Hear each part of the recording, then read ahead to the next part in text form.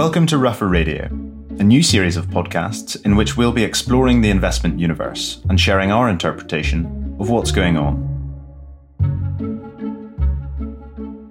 Hello, and a very warm welcome to the second episode of Ruffer Radio.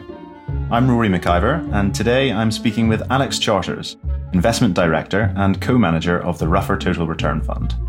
Our topic today is Cold War II, and specifically the intensifying US-China competition and what that means for markets.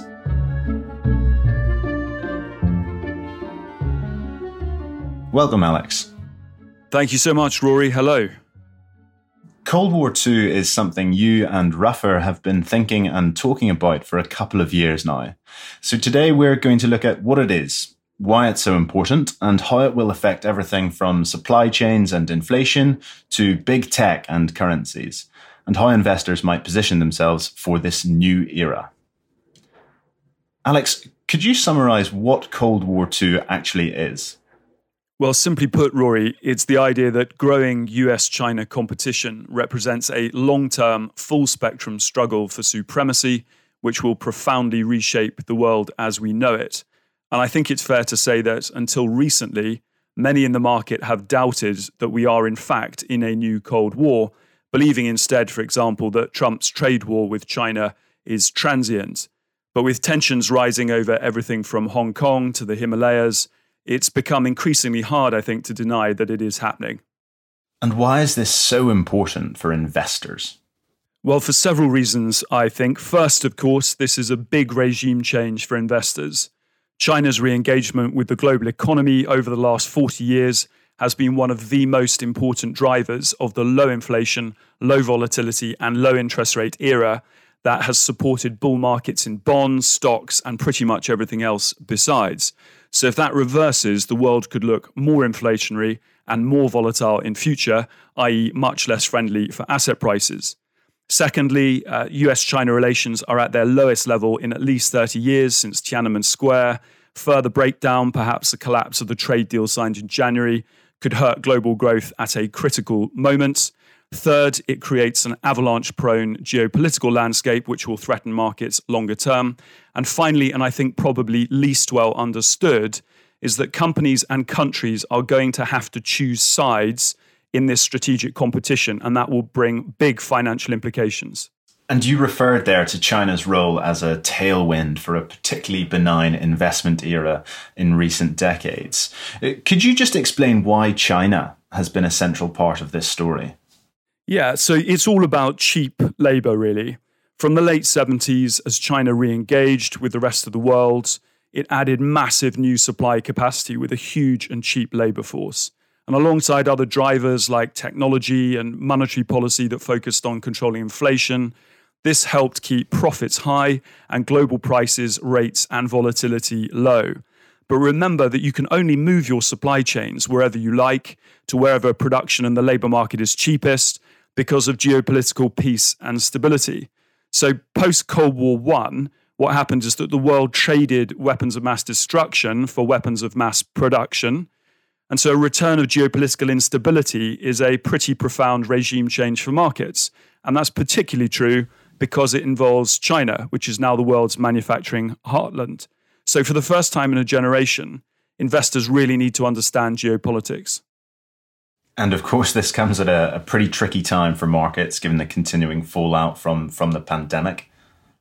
Precisely. I mean, if you think about where we are now at the start of July, alongside the competing currents of coronavirus economic fallout and the stimulus from governments and central banks that's designed to offset that, markets are balancing atop two pretty fragile geopolitical fulcrums. The first is the fate of the Eurozone, and the second, of course, is US-China relations. And bad news from either source could threaten global growth and trigger significant financial market volatility too. So turning to the virus, has the corona crisis actually changed anything fundamentally? Well, I think it's been more an accelerant than a change, a great reveal, if you will. We've been worried, as you know, about avalanche-prone markets for years due to the massive leverage build-up in the system, and that created the risk of very sharp market moves, which is exactly, of course, what we saw back in March. So the virus has already revealed starkly many of the existing financial vulnerabilities in the system. But by highlighting an increasingly antagonistic US-China relationship, it's also revealing a world order which is itself increasingly avalanche-prone. And then, of course, finally, you've got supply chains that are now being reconsidered much more broadly. And I'm interested in this supply chain point because it feels like a potential game changer, and especially if long and lean supply chains are a big part of the story of low inflation and high profit margins of the last 2 or 3 decades. Are we looking at the end of globalization as we know it? Well, globalization in goods had already rolled over in favor of regionalization well before coronavirus. And there are all sorts of reasons for that: automation, environmental concerns, corporate tax and tariff considerations. All of those factors were encouraging regionalization anyway. And what's happened now is that we've added in a massive geopolitical struggle and a pandemic. And that shifted the debate really from the cost of your supply and profitability to the security of your supply and resilience. And so clearly these drivers are going to encourage decoupling, particularly in sensitive areas like technology, pharmaceuticals, medical equipment, as we've seen in the last crisis. And you'd expect shorter, fatter supply chains to be less profitable and more inflation prone. So does this mean that the world economy ultimately divides into 2 competing hemispheres?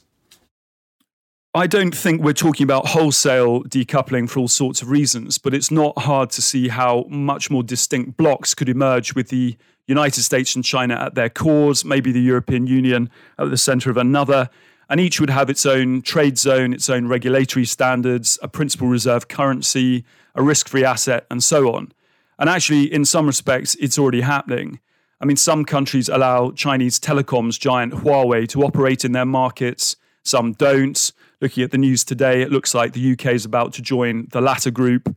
So then the question is, to what degree does this happen, and whether it happens gradually, suddenly, or in a stop-start fashion? And remember that if the global economy does balkanize, even to a limited degree, that's a huge challenge for companies that have got used to operating freely across a globalized marketplace. We hear a lot about one country, 2 systems around Hong Kong, which I'm sure we'll come to later. But I'm not at all convinced that investors have really thought through how one company, 2 systems, perhaps one company, multiple systems, will actually work. For example, how will big businesses operate with a foot in each camp with very different expectations and rules? Lots of big Western companies depend on China for growth and have traded principles for profit in recent years. And I think, frankly, they're unlikely to be able to make that trade indefinitely.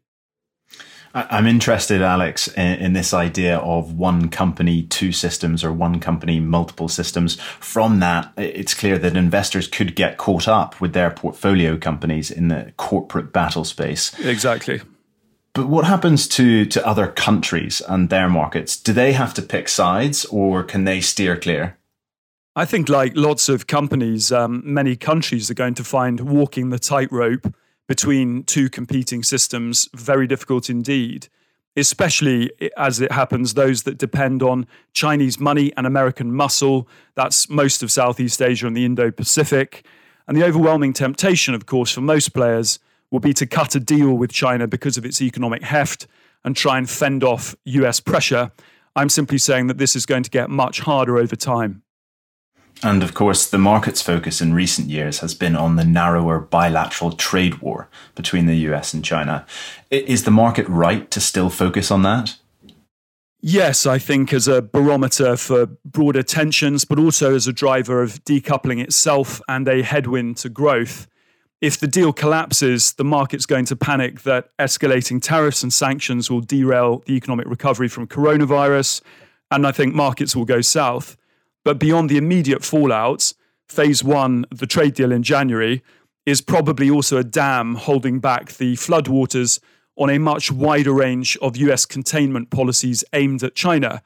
And at the moment, you could say that Trump's commercial bottom line is arguably restraining the rest of America's national security apparatus. So I think if the dam breaks, it could get pretty nasty pretty quickly. So let's fast forward a few months. We've got the US election coming up in November. Will tensions ratchet up into that, and could the deal be killed as a result? We can certainly expect plenty of fire and fury from Trump on China, can't we? It's going to be a dominant election theme, and that's particularly true as election plan A, in inverted commas, has just gone up in smoke with coronavirus, i.e. he wanted to run on record jobs and economic growth. He might actually still have a record stock market, courtesy of the extraordinary liquidity the Fed is pumping into markets. But for the time being, my suspicion is that Trump wants to preserve the option value of the phase one deal. So I'd say its survival is currently about evens. It really could go either way. Sorry, Alex, what do you mean by option value? If the deal works and China is buying lots of US goods, then Trump can go into the election and say, look, I got tough on China, unlike, quotes, Beijing Biden, and my deal's working. So the headlines look good. And of course, the cash will be flowing to those all-important Midwestern agricultural states. But if China doesn't live up to its commitments, Trump can kill the deal later, nearer the election, and say, too bad, it was a great deal, but you just can't trust the Chinese. You can practically hear him saying it. And I think you got quite a clear sense of that when Trump corrected his economics chief recently. Navarro had spooked the market on the trade deal, and Trump quickly tweeted, quotes, I've got it here actually, the China trade deal is fully intact. Hopefully they will continue to live up to the terms of the agreement. In other words, he's saying it's on watch, but I'm not killing it yet. I see, Alex, you restrained yourself from doing an actual President Trump impression, so thank you for avoiding that. Mercifully, yes. Anybody on Twitter will know that Trump has a particular focus on the stock market. Presumably, he wants a strong market going into the election. So if killing off the trade deal is going to hurt the market, this surely suggests that he'll keep it in place.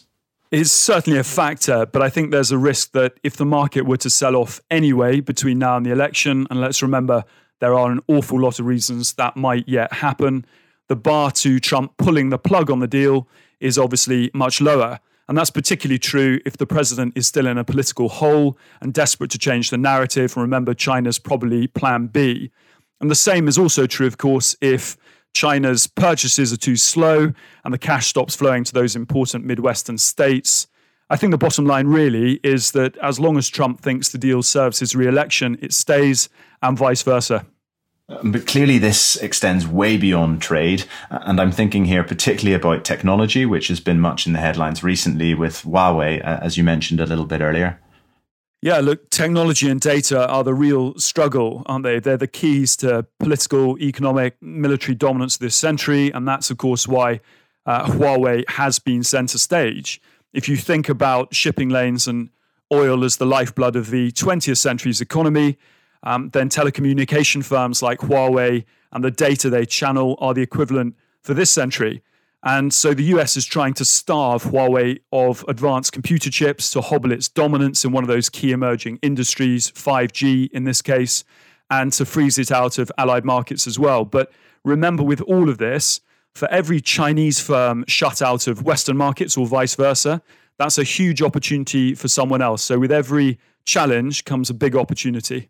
So what happens to big tech in this shifting world order? They've been clearly some of the big winners of recent years. Well, leaving aside valuation, the pandemic has definitely turbocharged the Matthew principle, hasn't it? That's the idea that the rich get richer, or perhaps in the case of your big tech question, the big get bigger.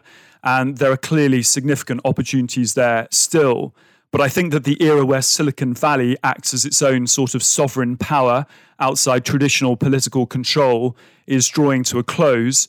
One, that's because growing suspicion of big tech is, frankly, alongside China, a pretty bipartisan policy now in the States, I think. But leaving aside the antitrust question, big international firms, especially tech firms in the new economy, will increasingly have to do a kind of national service. What do I mean by that? Really, that they're going to have to operate willingly or otherwise to some degree on behalf of their host government, a bit like maybe the chartered companies of earlier centuries. And we've seen recently how big tech can do things that their governments can't in the pandemic. You know, look at track and trace app development in the fight against coronavirus. And that makes these companies strategically invaluable. It's true not only of the FANGs in the United States, which will probably be the thing that comes most to mind for people, but also the BATs in China. That's the FANG equivalent. Baidu, Alibaba, and Tencent for the uninitiated. These are all pillars of the new surveillance capitalism. So in simple terms, we're looking at a more politicized tech space. I think inevitably, look, there were no listed Soviet tech giants, were there? But imagine if there had been. And beyond trade and technology, Alex, what else should investors be thinking about? Capital flows and currency, I think, are next in the firing line. We've already seen stricter controls on mergers and acquisitions to try and stop Chinese companies getting hold of technology and some intellectual property. And the next thing will be a kind of weaponization of capital itself. And sorry, Alex, weaponization of capital, what does that actually mean in practice?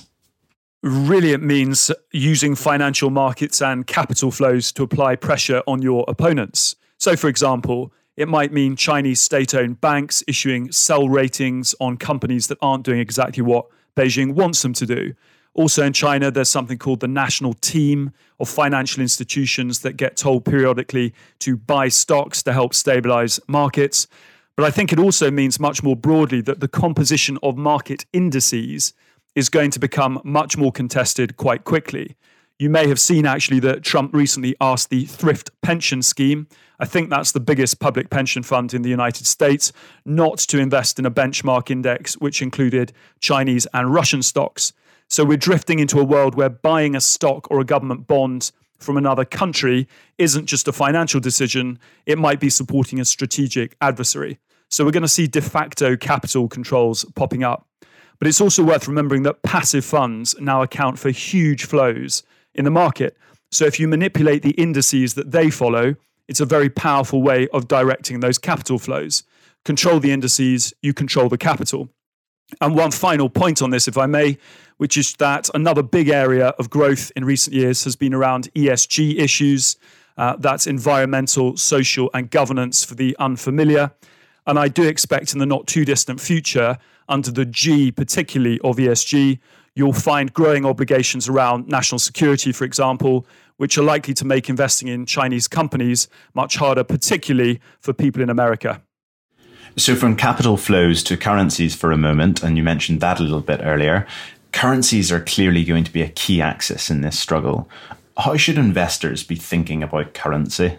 Well, currencies are very important because they're really national confidence indicators. And in this particular struggle, the United States has a huge structural advantage with the dollar because it's the world's principal reserve and trade currency.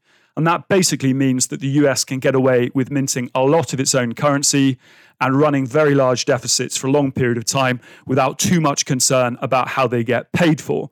This is actually what Giscard d'Estaing famously referred to as America's exorbitant privilege.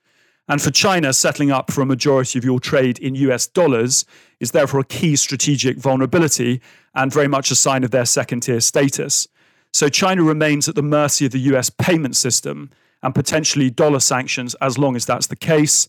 And alongside dependence on foreign semiconductors, per the Huawei example, and foreign oil supplies, it's one of their big strategic Achilles heels. So China's certainly got a structural interest in undermining the primacy of the dollar longer term by internationalizing the renminbi, the yuan. You mentioned dollar sanctions there. Is that what you were referring to earlier about the dam breaking on US-China relations? Well, targeted sanctions against Chinese officials involved in repression, for example, in Xinjiang, are already happening, and we're going to see a lot more of that, I think. But if the US tries to kill Chinese financial institutions, for example, by cutting off access to the SWIFT payment system, then that's a serious escalation and something markets will really worry about. But that dam that you refer to is already creaking. The Pentagon, for example, has just given the US Congress a list of, I think, 20 firms owned or controlled by the Chinese army. And I think about 13 of those are found to some shape or form in US capital markets. So how long do you think that situation is going to persist? And if you doubt the strength of feeling building up behind the dam, I strongly recommend that listeners watch the US National Security Advisor Robert O'Brien's recent Arizona speech. He compared Xi to Stalin in that. So I reiterate, not choosing a side in this contest isn't going to cut it for much longer. So, Alex, is Xi Jinping's Belt and Road Initiative perhaps then the foundation of a new renminbi area? Well, insofar as China's not going to be content to use US dollars indefinitely, that's clearly partly true. But remember, at the moment, there's no competition. US dollars account for something like 60%, two-thirds of global currency reserves and trade payments. Renminbi, the Chinese yuan, is something like 2%. So although global politics and economics are increasingly multipolar, the currency world is still very much unipolar. And as we saw in the crisis when the Fed had to open lots of swap lines with other central banks, the world wants and needs many more dollars at the moment, not fewer. And the Fed has flooded the world with dollars, and it's been a flood of biblical proportions. America could be running something like a 10 to 20% fiscal deficit this year with all of the coronavirus stimulus measures. Clearly, Alex, this is uncharted territory. Surely it changes the calculus on the dollar? Well, you say uncharted territory there, Rory. Let's have some historical comparison because it really is. US fiscal stimulus announced so far amounts to something like 20 times the Marshall Plan for Western Europe's reconstruction at the end of World War II, or 5.5 times Roosevelt's New Deal plan from the Great Depression. And those are incomparable dollars. So uncharted is right. If these massive deficits were sustained and the money supply continued to explode, it could, of course, undermine the greenback, the dollar, but only really if the US is doing much more than everyone else, because remember that currencies are a relative game. And actually, with a China lens, remember that debasing the dollar could be quite an effective way to undermine the Communist Party. Why is that? Well, basically, if the reserve currency in a system faces inflation, it's actually very hard for the rest of the system to avoid it as well. And what does the Communist Party really fear? It fears mass unemployment, it fears inflation, and it fears loss of face. But as we know, America's not the only one running a vast deficit. How is all of this stimulus being paid for? The answer almost everywhere, of course, is the printing press. The Federal Reserve is hoovering up US government debt as fast as it's issued. The European Central Bank, the Bank of England, and many other central banks likewise are doing the same. And this is what's known as helicopter money. It's the fusion of monetary and fiscal policy where central banks print money for governments to spend directly in the real economy. You can think of it as the hallowed magic money tree that we've so often worried about. And remember that Cold War II is part of a regime change. Helicopter money is another part of this regime change. We're in a regime where the value of paper money is going to be under a lot of pressure. And if you think about what's happened recently with the virus and the economic fallout, we're pumping lots more money into a system where output has fallen substantially. So you've got more money chasing fewer goods and services, and that's fertile ground for inflation down the road. After the 2008 credit crunch, we had austerity in the UK, and yet we've just had Boris Johnson talking about Roosevelt-esque New Deal spending and markedly no return to austerity. Yes, I think helicopter money is here to stay, and that's obviously bad news for paper currency. Yeah, and as you mentioned a wee bit earlier, every challenge brings a related opportunity, and bad news for paper currency is, of course, very good news for gold. I see that China and Russia have both been building up their gold reserves. Is that them taking a view on the US dollar? Well, debasement of paper currency is certainly manna from heaven for gold, as you suggest. With respect to the Russian and Chinese reserve buildup, gold is money that has no counterparty and no controlling banking system. And that's clearly very attractive to anyone who might fall foul of those that control the most widely used paper currencies, i.e. the United States for the dollar and to a lesser extent the EU for the euro. But the real bull case for gold is that ordinary people in this country, in the United States and elsewhere, will increasingly want out of their own paper currencies. And that seems very likely because the only way that governments, frankly, are going to be able to deal with their enormous debt burdens, they were high before coronavirus, they're even higher now, is to pay them back in devalued money. And that means a world where rates are kept low for a long period of time and inflation is allowed and encouraged to run higher.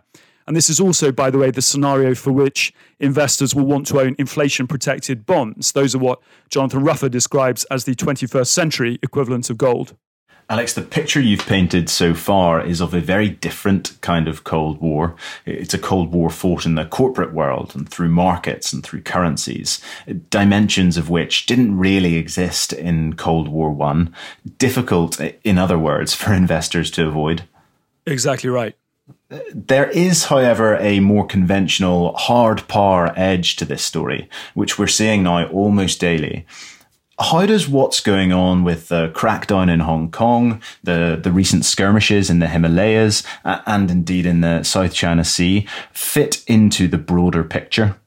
We could spend an entire podcast on each one, but I think that Hong Kong deserves particular attention since we've just seen the first arrests under the draconian new national security law, which has literally overnight criminalised free speech. It's also highlighted the growing ideological dimension of this new Cold War. And President Xi, let's face it, has just torn up one country, two systems. And that's a stark warning to other countries and companies that think they can comfortably straddle both worlds. You're not going to be able to forever. Together with the other examples you touched on there, Rory, Hong Kong is clearly part of a pattern of much more aggressive Chinese activity. That face-off in the Himalayas with India, for example, resulted in the first fatalities in 4.5 decades.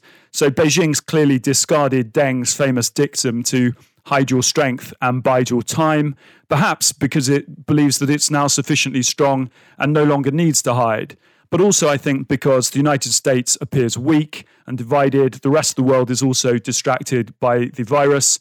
And disorder elsewhere has only really convinced the Communist Party of the superiority of their own system, which they're now prepared to promote more proactively as an alternative to, as they see it, a more chaotic American-led alternative. And I think also it's probably because President Xi is trying to reassert himself domestically. Remember that Trump is not the only one with homegrown critics. But either way, what matters for the market is that we're going to see more and more physical confrontation around China's periphery in the South China Seas and elsewhere. And that means lots more potential for accidents. And to that point, Taiwan is often referred to as a red line for President Xi and the Communist Party. Is this rhetorical or is this serious? Deadly serious, I'd say. We should take President Xi at his word. Taiwan is a seriously underrated risk for markets, in my opinion. It's one area which could very definitely turn a Cold War hot. But the problem from Xi's perspective is that Beijing and Taipei are getting further apart.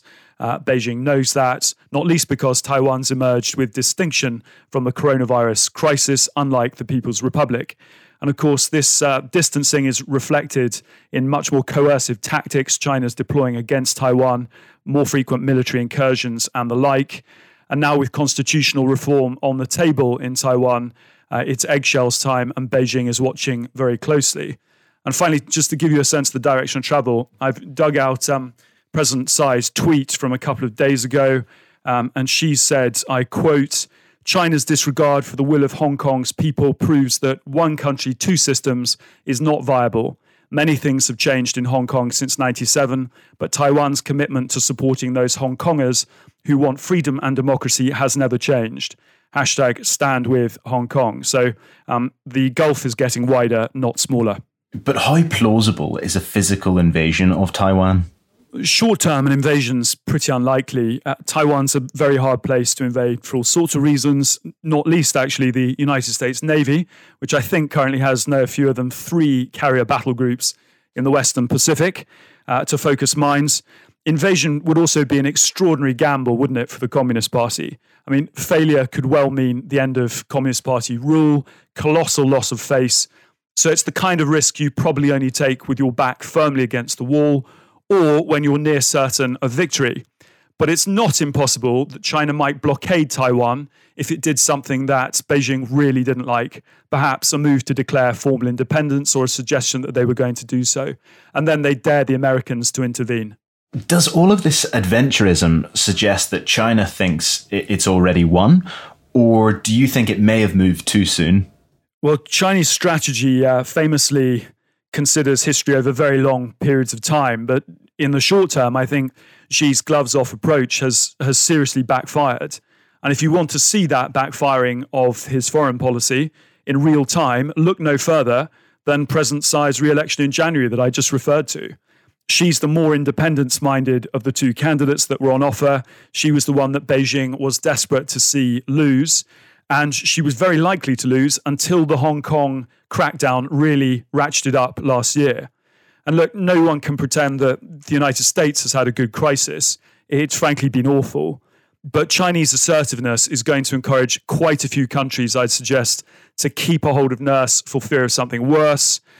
There's a classic of the Chinese literature canon, the Spring and Autumn Annals, which says it's too soon to ask the weight of the emperor's cauldrons. And I think Xi has been measuring up the curtains of global preeminence a bit prematurely. Clearly then, Taiwan is heavily dependent on US policy remaining supportive. We've talked a fair bit about Trump today, but would a Democrat administration, most likely led by Joe Biden, actually be radically different? In style, almost certainly, yes, of course, less government by tweet, but in substance, likely remarkably similar. Remember that there's a firm bipartisan consensus, which is now China skeptic in America, although I suspect that Biden will try and revive cooperation in areas like climate change, for example, and to stabilize the rhetoric. Also recall that in the first Cold War, the tensions were structural, but it went through warmer and cooler phases, and leadership's an important part of that. And the same thing's true this time. The conflict is being driven by structural dynamics, but leaders can change the tone. I think actually, though, that Biden would be more efficient at assembling a China containment coalition and probably more focused on things like human rights abuses as opposed to Trump's more commercial focus. So it's probably worth seriously considering the idea that Beijing would actually quite like Trump to stay in power, since he's pretty effectively doing damage to US credibility and alliances. You'll really know that US-China relations are in the gutter, though, when Chinese state media start attacking Trump personally, which to date they've avoided. What might investors think about in their portfolios for this new regime? Well, remember that Cold War II is just one part of the new regime we think is emerging, a regime that looks more volatile and more inflationary, so you'll want plenty of protection against both of those. That would include, for example, inflation-protected bonds and gold, which we've got plenty of, by the way. Gold will also be a useful hedge against geopolitical instability, as might the Japanese yen, for example. And you may also want to think about how derivatives can help protect you from volatility as well. But more broadly, it means applying new lenses to your portfolio, thinking about the implications of choosing sides, of one company, two systems, and the opportunities and costs that will inevitably bring. But I think also don't forget that in a world where the authorities are desperate to generate high levels of growth because of the huge debts we're accruing, there'll be plenty of opportunities for equities as well. Alex, we've covered a huge amount of ground today in a relatively short period of time. How would you sum it all up? How would I sum it up? I referred earlier to the corona crisis as a kind of great acceleration, revealing things that were already in train, but are now much more obvious. And if you think about how this story's evolved, Cold War II, the US-China relationship, and how quickly that has degenerated in the last few months, the situation is changing very quickly. And I think starting from the position where you think expect the unexpected is probably quite a good way to proceed. And that really highlights the fact that we're no longer residents in the comfortable post-Cold War end of history moment for Fukuyama aficionados. History's back, and it's a world designed for people, for institutions and strategies that have real range and flexibility. And our focus here at Ruffer for these past 25 years has been navigating inflection points within the outgoing regime. And we think the biggest challenge for investors looking ahead is managing the inflection between old and new market regimes. Alex, thank you very much.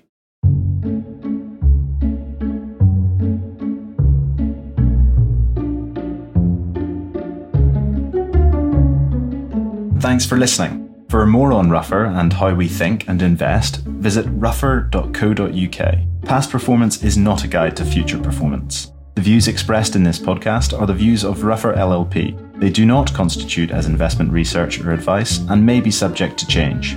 Ruffer LLP is authorised and regulated by the Financial Conduct Authority.